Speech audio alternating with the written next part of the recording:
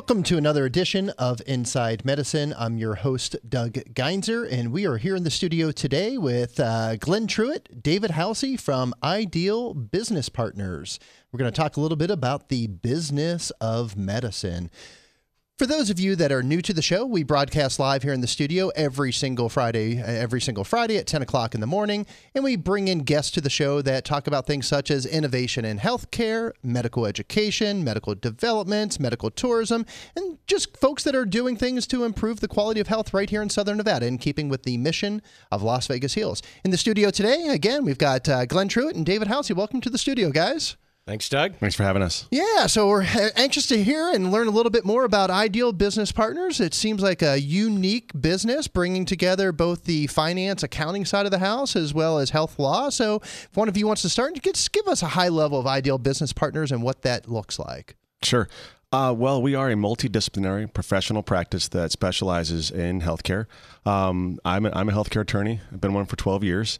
And my partner, David, is a finance specialist. We have a little trouble always describing what it is that David does. It's sort of a mixture of sort of professional banking, financial management, sort of development of models. And he sits above your accountant, basically, but important to healthcare. Exactly. At the end of the day, it's critical to healthcare. Exactly. And then the combination of those is sort of the strategy element. We bring those together, take them out of their silos, and then work together to develop strategies for healthcare business owners to be successful. Yeah. And do you guys focus on just like the small business, the medium-sized business? What's that range? I would say we mostly avoid the institutional, so no hospital business really. They usually have their own in-house attorneys or their large national networks.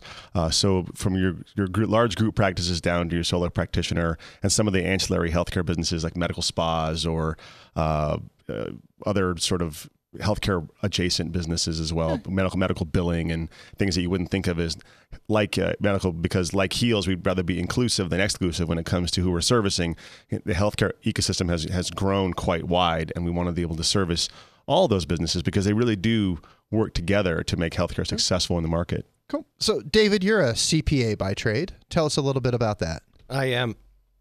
I was in public accounting back in the early 90s, and I've since worked in commercial banking, investment banking, equity research, and I've been the president of a public company in consumer goods, as well as a COO and CFO of an IT company. And now I'm specializing with Glenn in healthcare, because at the end of the day, medical businesses are businesses. And although there's some peculiarities with healthcare businesses, the basic structure of the business is the same. So is it fair to say that the business thought process is many times missing from the business of healthcare? Yes, as it is with other entrepreneurs. So, sure. Small single practitioners and small group practices, and even to the ASCs, and we worked with the largest private ASC in the city, are very entrepreneurial, and they have, people come and they're excellent at their technical skill, but they're not good at managing the business that does that technical skill. So behind the scenes, you guys kind of provide that infrastructure in terms of the accounting finance side, and Glenn providing some legal counsel and guidance to their legal matters. Exactly. I think a lot of people misunderstand what healthcare lawyers really do. They think of us as malpractice. So that's what people think about when they think about doctors and the law.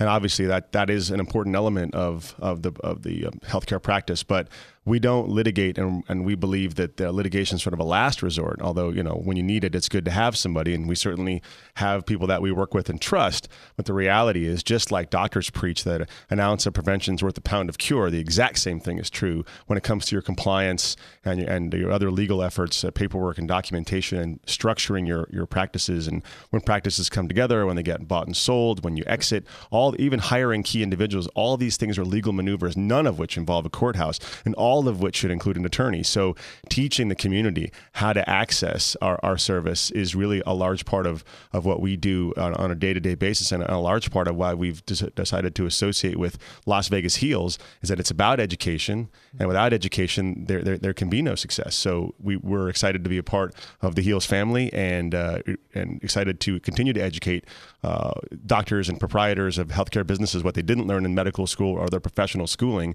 and that's how to actually run their business in a successful way, and all the way to retirement. So you've been in health law. How did you get into health law? How does one step into that arena? Well, I always say that the no healthcare lawyers come out of law school, and for that matter, very few transactional lawyers come out of law school. So you don't find your practice finds you. As I worked for a large law firm down in Los Angeles, I found myself with pharmacy clients and other healthcare related clients, and I really enjoyed helping them navigate the very perilous sort of regulatory minefield that surrounded their business for successful transactions. And I really enjoyed that. And so if you would have told me in law school that I would be a healthcare attorney, I would have laughed you out of the room. But I came to really enjoy the practice, and it was it's very much a problem solving and creative enterprise to work in healthcare. And that suits my skill set from my undergraduate degree in mathematics to my military experience. All these are sort of creative, making the best of your resources and working with highly skilled individuals. All those things really matched into a healthcare practice and working with owning physicians. So, and I've really enjoyed it. And I've seen all different sides from in-house and now servicing with the boutique. I really enjoy working with physicians and healthcare business owners because although they want to make money, they're serving the community in a way that really no one else can, and we take it for granted what a robust healthcare community means for us. But we're a pretty healthy community, and I think we have the local healthcare community to ask to thank for that, because a lot of communities, you go back east in the Midwest, they're not healthy communities. You walk around Las Vegas, it's a pretty healthy looking community, and our life expectancy is higher than average. And people think of Las Vegas as a certain thing, and it is that thing in a lot of ways. But in a lot of ways, this is a robust and healthy and family-based community that revolves around wellness and health in a way that a lot of other communities do not. So I'm grateful to work with the community and grateful to work with to be a healthcare attorney in a place where there aren't that many, because we really are doing good. Yeah, healthcare seems to be thriving in Las Vegas. We've had a lot of growth over the last couple of years, obviously with the expansion of graduate medical education, bringing on the UNLV School of Medicine. Gosh, we're building a hospital every couple of years. There's just a lot going on in town. Yeah, I would like to say we were healthcare before healthcare was cool.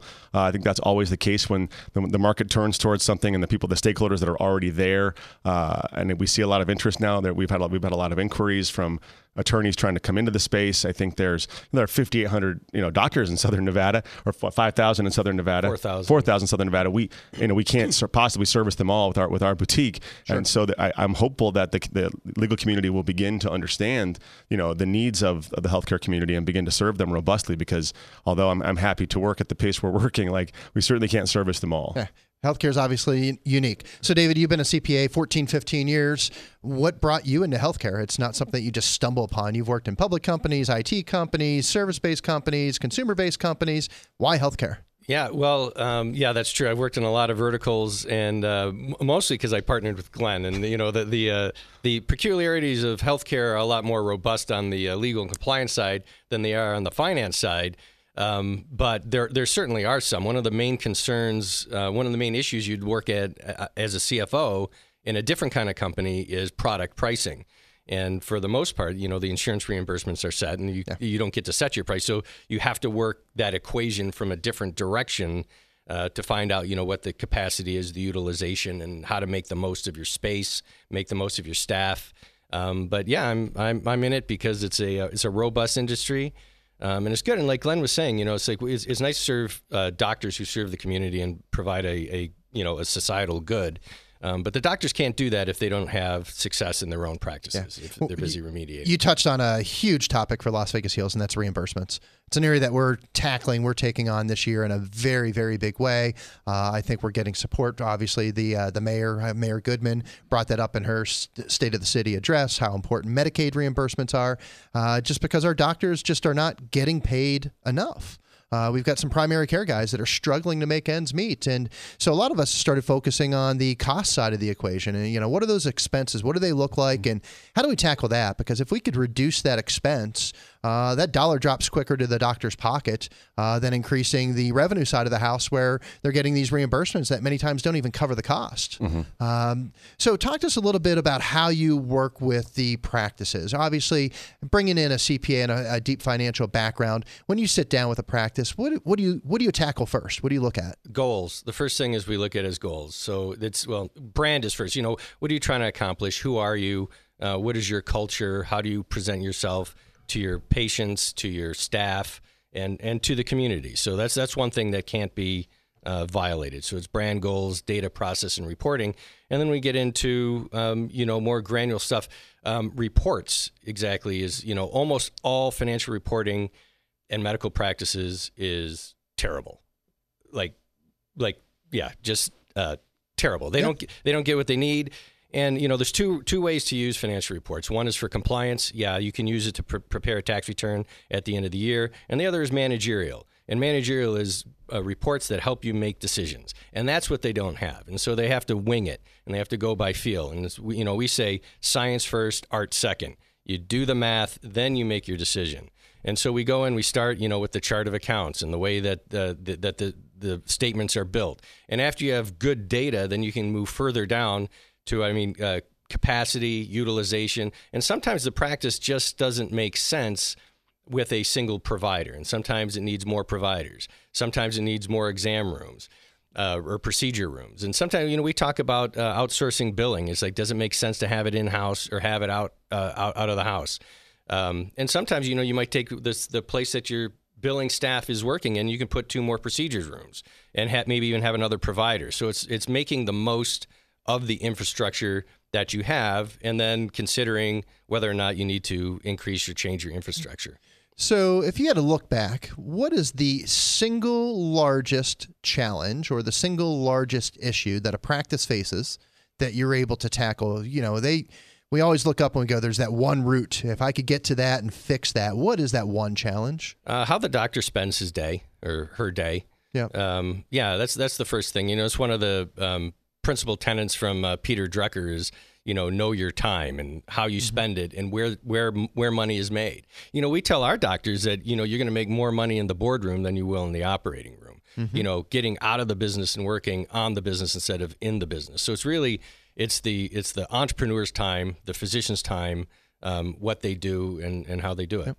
So when you discover that they need to build their practice a little bit different, is that when you come in, Glenn, that you say, hey, let me help you out with some of that structuring? It is in a lot of ways that just kind of reinforcing to the idea that they can do a lot more than they think they can do. I think that there's a conservatism that pervades when and it can feel like it's like you're up against the world as a physician, especially if you're in a solo practice.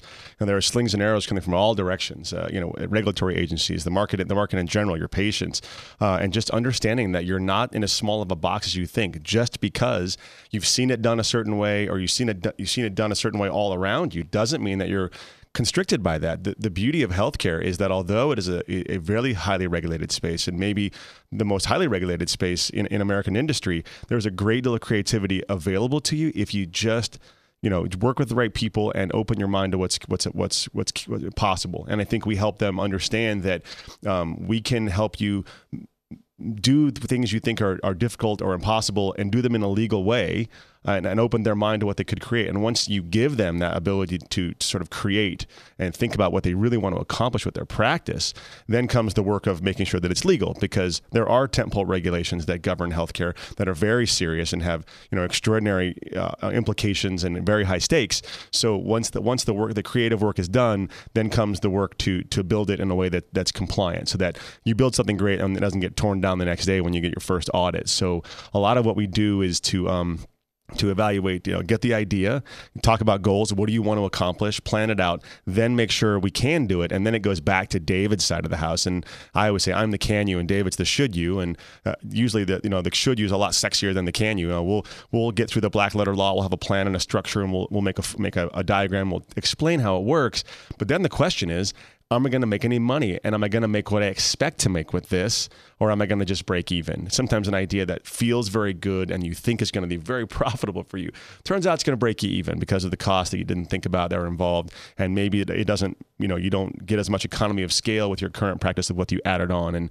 And David's, the unique thing about working with a guy like David is that I can actually answer that question in-house. Yes, you can, but no, you shouldn't. And then let's move, or maybe how could we tweak this so that you should? And having access to those levers really dramatically increases the chances of success with anything that a doctor wants to do. Yep. So I'm going to ask you kind of the same pointed question I asked David. What is the single largest health law challenge that gets dropped on your desk every single day, besides MedMal, and I'm sure you don't do litigation. But, what's the one thing that you go, wow, this is the area that if I had to tackle inside of every single practice, this is the first place that I go? Yeah, I wish it were more fantastically complex than this, but I think it's cybersecurity. I think there's I had a doctor tell me, Glenn, I've never even heard of anybody that's had this problem, as though a physician's peer group would be enough to say it's not going to happen to anyone. It's the same sort of thing that physicians always cringe at when they say, well, I don't know anybody that's got cancer. I don't know anybody this has happened to. Therefore, I see no risk. So telling them, look, 88% of the targets of ransomware are healthcare businesses. Your value, your healthcare information is worth 10 times what your credit card information is worth, and your system is woefully outdated.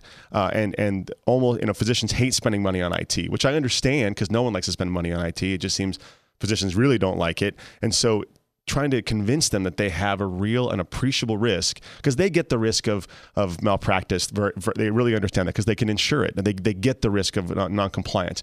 They don't always understand the risk of cybersecurity and what it means to them. And I think, if I could impress upon them how grave the concern is and how high the stakes are, because I can save you from a letter from OSHA, I can save you from a letter from CMS, I can save you from from an audit, but that cybersecurity risk, that's oftentimes fatal. It's a single fatal blow to your business, and very little that I can do after the fact can bring that back. And so a lot of times prevention is nicer than cure, and I'm happy to do both. Oftentimes with cybersecurity, there is no viable cure. It's post-mortem. We're just burying your business peacefully. So that's really the thing, is that cybersecurity has become a more robust threat much more quickly than we could have imagined, and healthcare has become far and away the biggest and juiciest target for cyber criminals. And so I think, it's not necessarily sexy to talk about, but that is probably the number one thing from the law side. David, it looks like you got something to contribute there. Glenn brings up a good point, is risk, generally risk. So we work a lot with our clients on exit planning and building enterprise value, because, that's what, business owners work for, is an exit, and that's their main asset. And there's three components of building enterprise value, and that's growth, returns, and risk. And the risk part is probably the most overlooked part of that. And as you can have a very profitable practice with a great, growth history and growth trajectory, but the risk that it all gets shut down by, a regulator or, a cyber hacker or something like that is very great, or lose your employees. I mean, risk comes in many flavors. But that's a huge issue that really contributes to a depression of enterprise value and the possibility of exiting at all.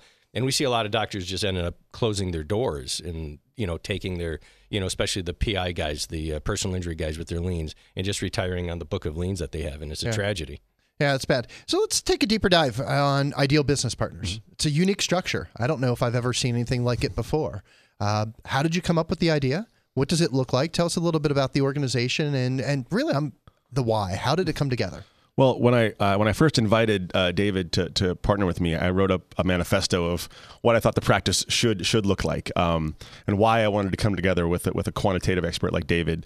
And I always felt there was, when I would counsel my healthcare clients, there was something missing in what I call it the quant, which is sort of the valuing everything and putting the numbers in, because it's all well and good to have a great document, but if the numbers are wrong, then they're wrong. And the best I could do was guess, and I was very frustrated with trying to partner in a sort of a arm's length way with accountants. There was always this odd, inexplicable conflict between lawyers and accountants. There shouldn't be a conflict there. They're not on opposite sides of any appreciably identifiable issue. They're just competitive for business in general. And so I thought, what if we could put an accountant across the hall from a healthcare attorney? What if we could find some level of symbiosis with our two professional practices, and how that might look for physicians?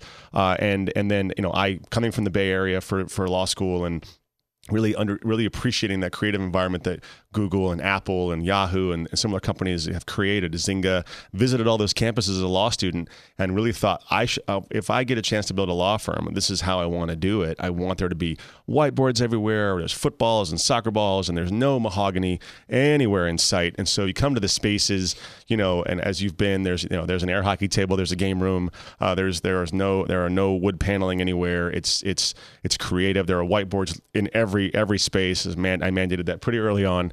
And you often find us together in groups, meeting and discussing or think tanking ideas. And that's not what you see normally. A law firm is a lot of closed doors and lawyers by themselves and paralegals and other assistants attending to them as needed. And it's not like that at all. The workflow is very communal. It's very open. We spend, I like to say that no law gets practiced with the door closed. The law gets practiced with the door open. And then when the door closes, when you have to do sort of the, paper it up and, actually lawyer it up. But the real work gets done in groups. And so it's collaborative, much in the same way the HEALS organization is. In your spaces, it's open. Doors are open. People are communicating ideas. That's how great things get done. We feel the same way about our professional practice. And so I think, it's become much more of a tech company feel, even though it is still a professional practice and the stakes are quite high. And all the people in there are highly qualified, highly energetic, super motivated people. I've had my associates tell me, although I did no exercise, at the end of the day, I'm exhausted because I just thought so hard today. I thought so hard about all this stuff, and I just want to go home and watch network television, which is no knock on network television, but you can switch off for that, So really a chance to watch smart people engage their intellect in a meaningful way. It's a pretty cool place to hang out. And I will say to doctors who normally hate going to their law office, and I totally get that because I hate going to my lawyer's office, but they find that they spend quite a bit more time down at the office and they enjoy it more than us meeting in their office, even though we're happy to do that because it's a space where they can be creative, where they can be listened to, where they can have an intelligent discussion that's really not accessible in a lot of other spaces that they work in. Oftentimes they're on an island and they're dictating and no one's helping them. No one's giving them ideas and feedback. And so it's really it's a pretty cool space to see, sort of these think tanks, professional think tanks happen in. And I see deep down, always wanted to be a part of a think tank when I was a kid. Like that's the best job in the world. Like you can just join a think tank and that's your actual job. So that's kind of what we've created. And I think that, I would encourage anybody to come down that's thinking about a problem or have a concern, come down, spend an hour with us on the house. And let's talk about it. Yeah, your office is very Zappo-ish. Yes. When I went there the first time, big beanbag chairs everywhere. And we just don't offer tours yet. No tours yet, no. And we share the same conference room table. That's what I admired. That's right. Yeah, that round table, lots of work gets done there. Well, yeah. Well, putting people in an environment in those, it seems simple, but those psychologically, putting people in circles rather than in lines, and it's not pedagogical. It's communal. It's about sharing ideas, and you get up on the board and you put something on there in the whiteboard, and then you sit down and someone adds to it, and a lot of times you leave the room with a very different idea and answer than you came in the room with. And we've done that. I've lost count of how many times we've done that. Come in the room thinking I'm here to validate what I think, and then I leave the room with a not only just a different idea, but a complete 180. Like we were going to tell a client to buy a building, and we left an hour and a half later with absolutely convinced they shouldn't buy the building. And that to me is evidence of what happens in the room. And I think that's a cool experience for anybody, even for the people that work there. I enjoy it a great deal, but I think for clients that come in, it's so new to them. They just didn't know that was even available. Like they could even have access to a think tank at their business. It really is think tanky. I just want to follow up on that. It's like a lot of times we have a lot of aha moments with clients where, we're knocking it around. They're, critical participants in the discussion, and there'll just be a moment where they're like, I get it. Yep. Okay. And then, or it might just be their idea. They pick up on what's going around, and that's the dynamism of the sharing of the ideas. And that's where the name comes from. The Ideal Business Partners is that you come in and you're a part of it. This is a partnership maneuver. It's not a concierge service where you drop your problem off in an envelope and then come back 2 days later and it's all fixed and here you go. It's participation, and the more participation we get from the principal and the physician, the better the outcomes are, and they find that they get more out of it. We don't let them black box us. We don't let them say, my lawyer does that, I don't know anything about. That's if you read the E-Myth, that's abdication, not delegation. That's giving it to someone and never looking at it again. Is not a way you lead. It's not successful. It's not healthy. So our clients become pretty conversant in the law and pretty conversant in finance after working with us. And they're much more confident in their own business and negotiations and don't need us to hold their hand very often, because after a certain amount of time working with us, they've picked up the key elements and they're very capable of handling minor sort of, conflict resolution or problem solving without having us having to be there, because we've given them the tools to understand what to do, and even when they if they can't, they know when it's time to call us, and they know what we're going to do and how long it's going to take. And so all that uncertainty and anxiety that normally accompanies working with professionals is totally gone, and they're quite comfortable, I think. And I think it's if you were to come in and see it, and you see our clients come in, it doesn't feel like sort of the dentist office feel. We love our dentist, but the dentist office feel coming to your lawyer like, I'm here, I had a 10 o'clock appointment, how quick can I get out of here? That's sort of like begrudging, I have to be here thing is completely gone from our office, and they're like, okay, let's get to it. And they're no, I don't need any coffee, I'm good. And I think it's more fun for me, I think, to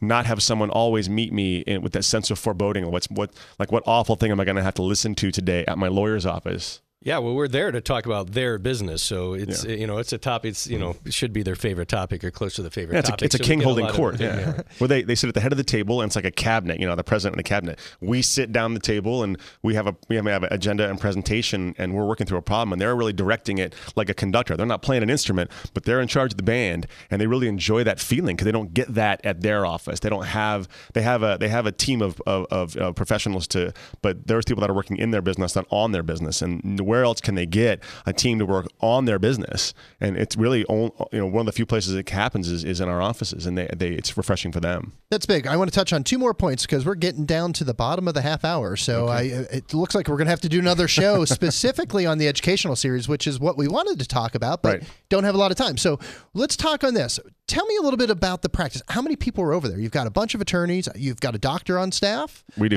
So tell us a little bit about that. We've got 5 lawyers, 2 paralegals, and 1 physician. One of our clients liked us so much that he joined the practice as a consulting physician. Dr. Stephen Cosmary was one of my first clients in Las Vegas, and who truthfully didn't want to work with a lawyer at all when I met him. And now he has an office in my office. And I think the Medici Effect, which is a very popular book, and it's one of the books we give out during our series, but it talks about sort of the value of bringing people from disparate backgrounds and sort of educational and social and cultural backgrounds together to create new ideas, and having a doctor always present is very helpful for us to make sure we're always vetting things against our clients. He represents in a lot of ways our clients' viewpoints and how they think about things, and he can say, hey, hold up guys, like doctors don't know this word, so where we say malfeasance all the time, he's like, doctors don't know this word, so we back that out. So that's, sometimes we're with as many lawyers as we have, we forget that we don't all speak the same language because we speak it to one another, and having a doctor to say, hold up, because there's plenty of language that doctors speak that we don't, and they're happy to dumb that down for the professionals. Like, no, I don't know what that. There are a lot of words, and we do the same with him, and having. Again, and we have a law clerk who's taking the bar this next month in February, who's got a PhD and a master's in oncology and drug design, and having that on staff, and we've got people from a bankruptcy background, bankruptcy practice, and oil and gas practice, and different law schools in different parts of the country, and way different undergraduate backgrounds, and everybody comes together in this sort of soup of very sort of just wildly disparate backgrounds to create a very unique environment. So we're definitely going to have another show because we did not touch on the educational series, which is big. Yes, it's huge. So at a high level, we've got like 2 minutes. Okay. Tell us a little bit about the educational series, and then after that, if you could let our audience know how to get in contact with you. And on the next show, which we will do, we'll talk a little bit more about the syllabus, the program that's going to happen, and we'll actually have a calendar that we could present to everybody. So give us a high level of this educational series. Right. we came with to develop the Executive Healthcare MBA, which is right now a 12-topic biweekly course to teach doctors how to run their businesses, from the finance part, which is and enterprise value, down to HIPAA and Stark and kickback compliance. A 30-minute seminar followed by a 30-minute live Q&A, small group direct Q&A with the presenting professional, and it's an extraordinary opportunity to get business education through your Las Vegas Heals membership to really get something valuable out of it. And we're excited to partner with your group, Doug, and to present that in the coming weeks. So let's plan on getting you back on the show in a couple weeks. Let's lay that whole program out so our audience can learn a little bit about that. In the meantime, we need to wrap up the show. I want to thank everybody for joining us here on Inside Medicine and another wonderful episode with the folks from Ideal Business Partners. Tune back in the next couple weeks, and we will have Glenn and David back on the show to tell us a little bit about this Lunch and Learn series and how you can help build your practice and learn a little bit more about doing the business of medicine. Again, thank you for joining us today.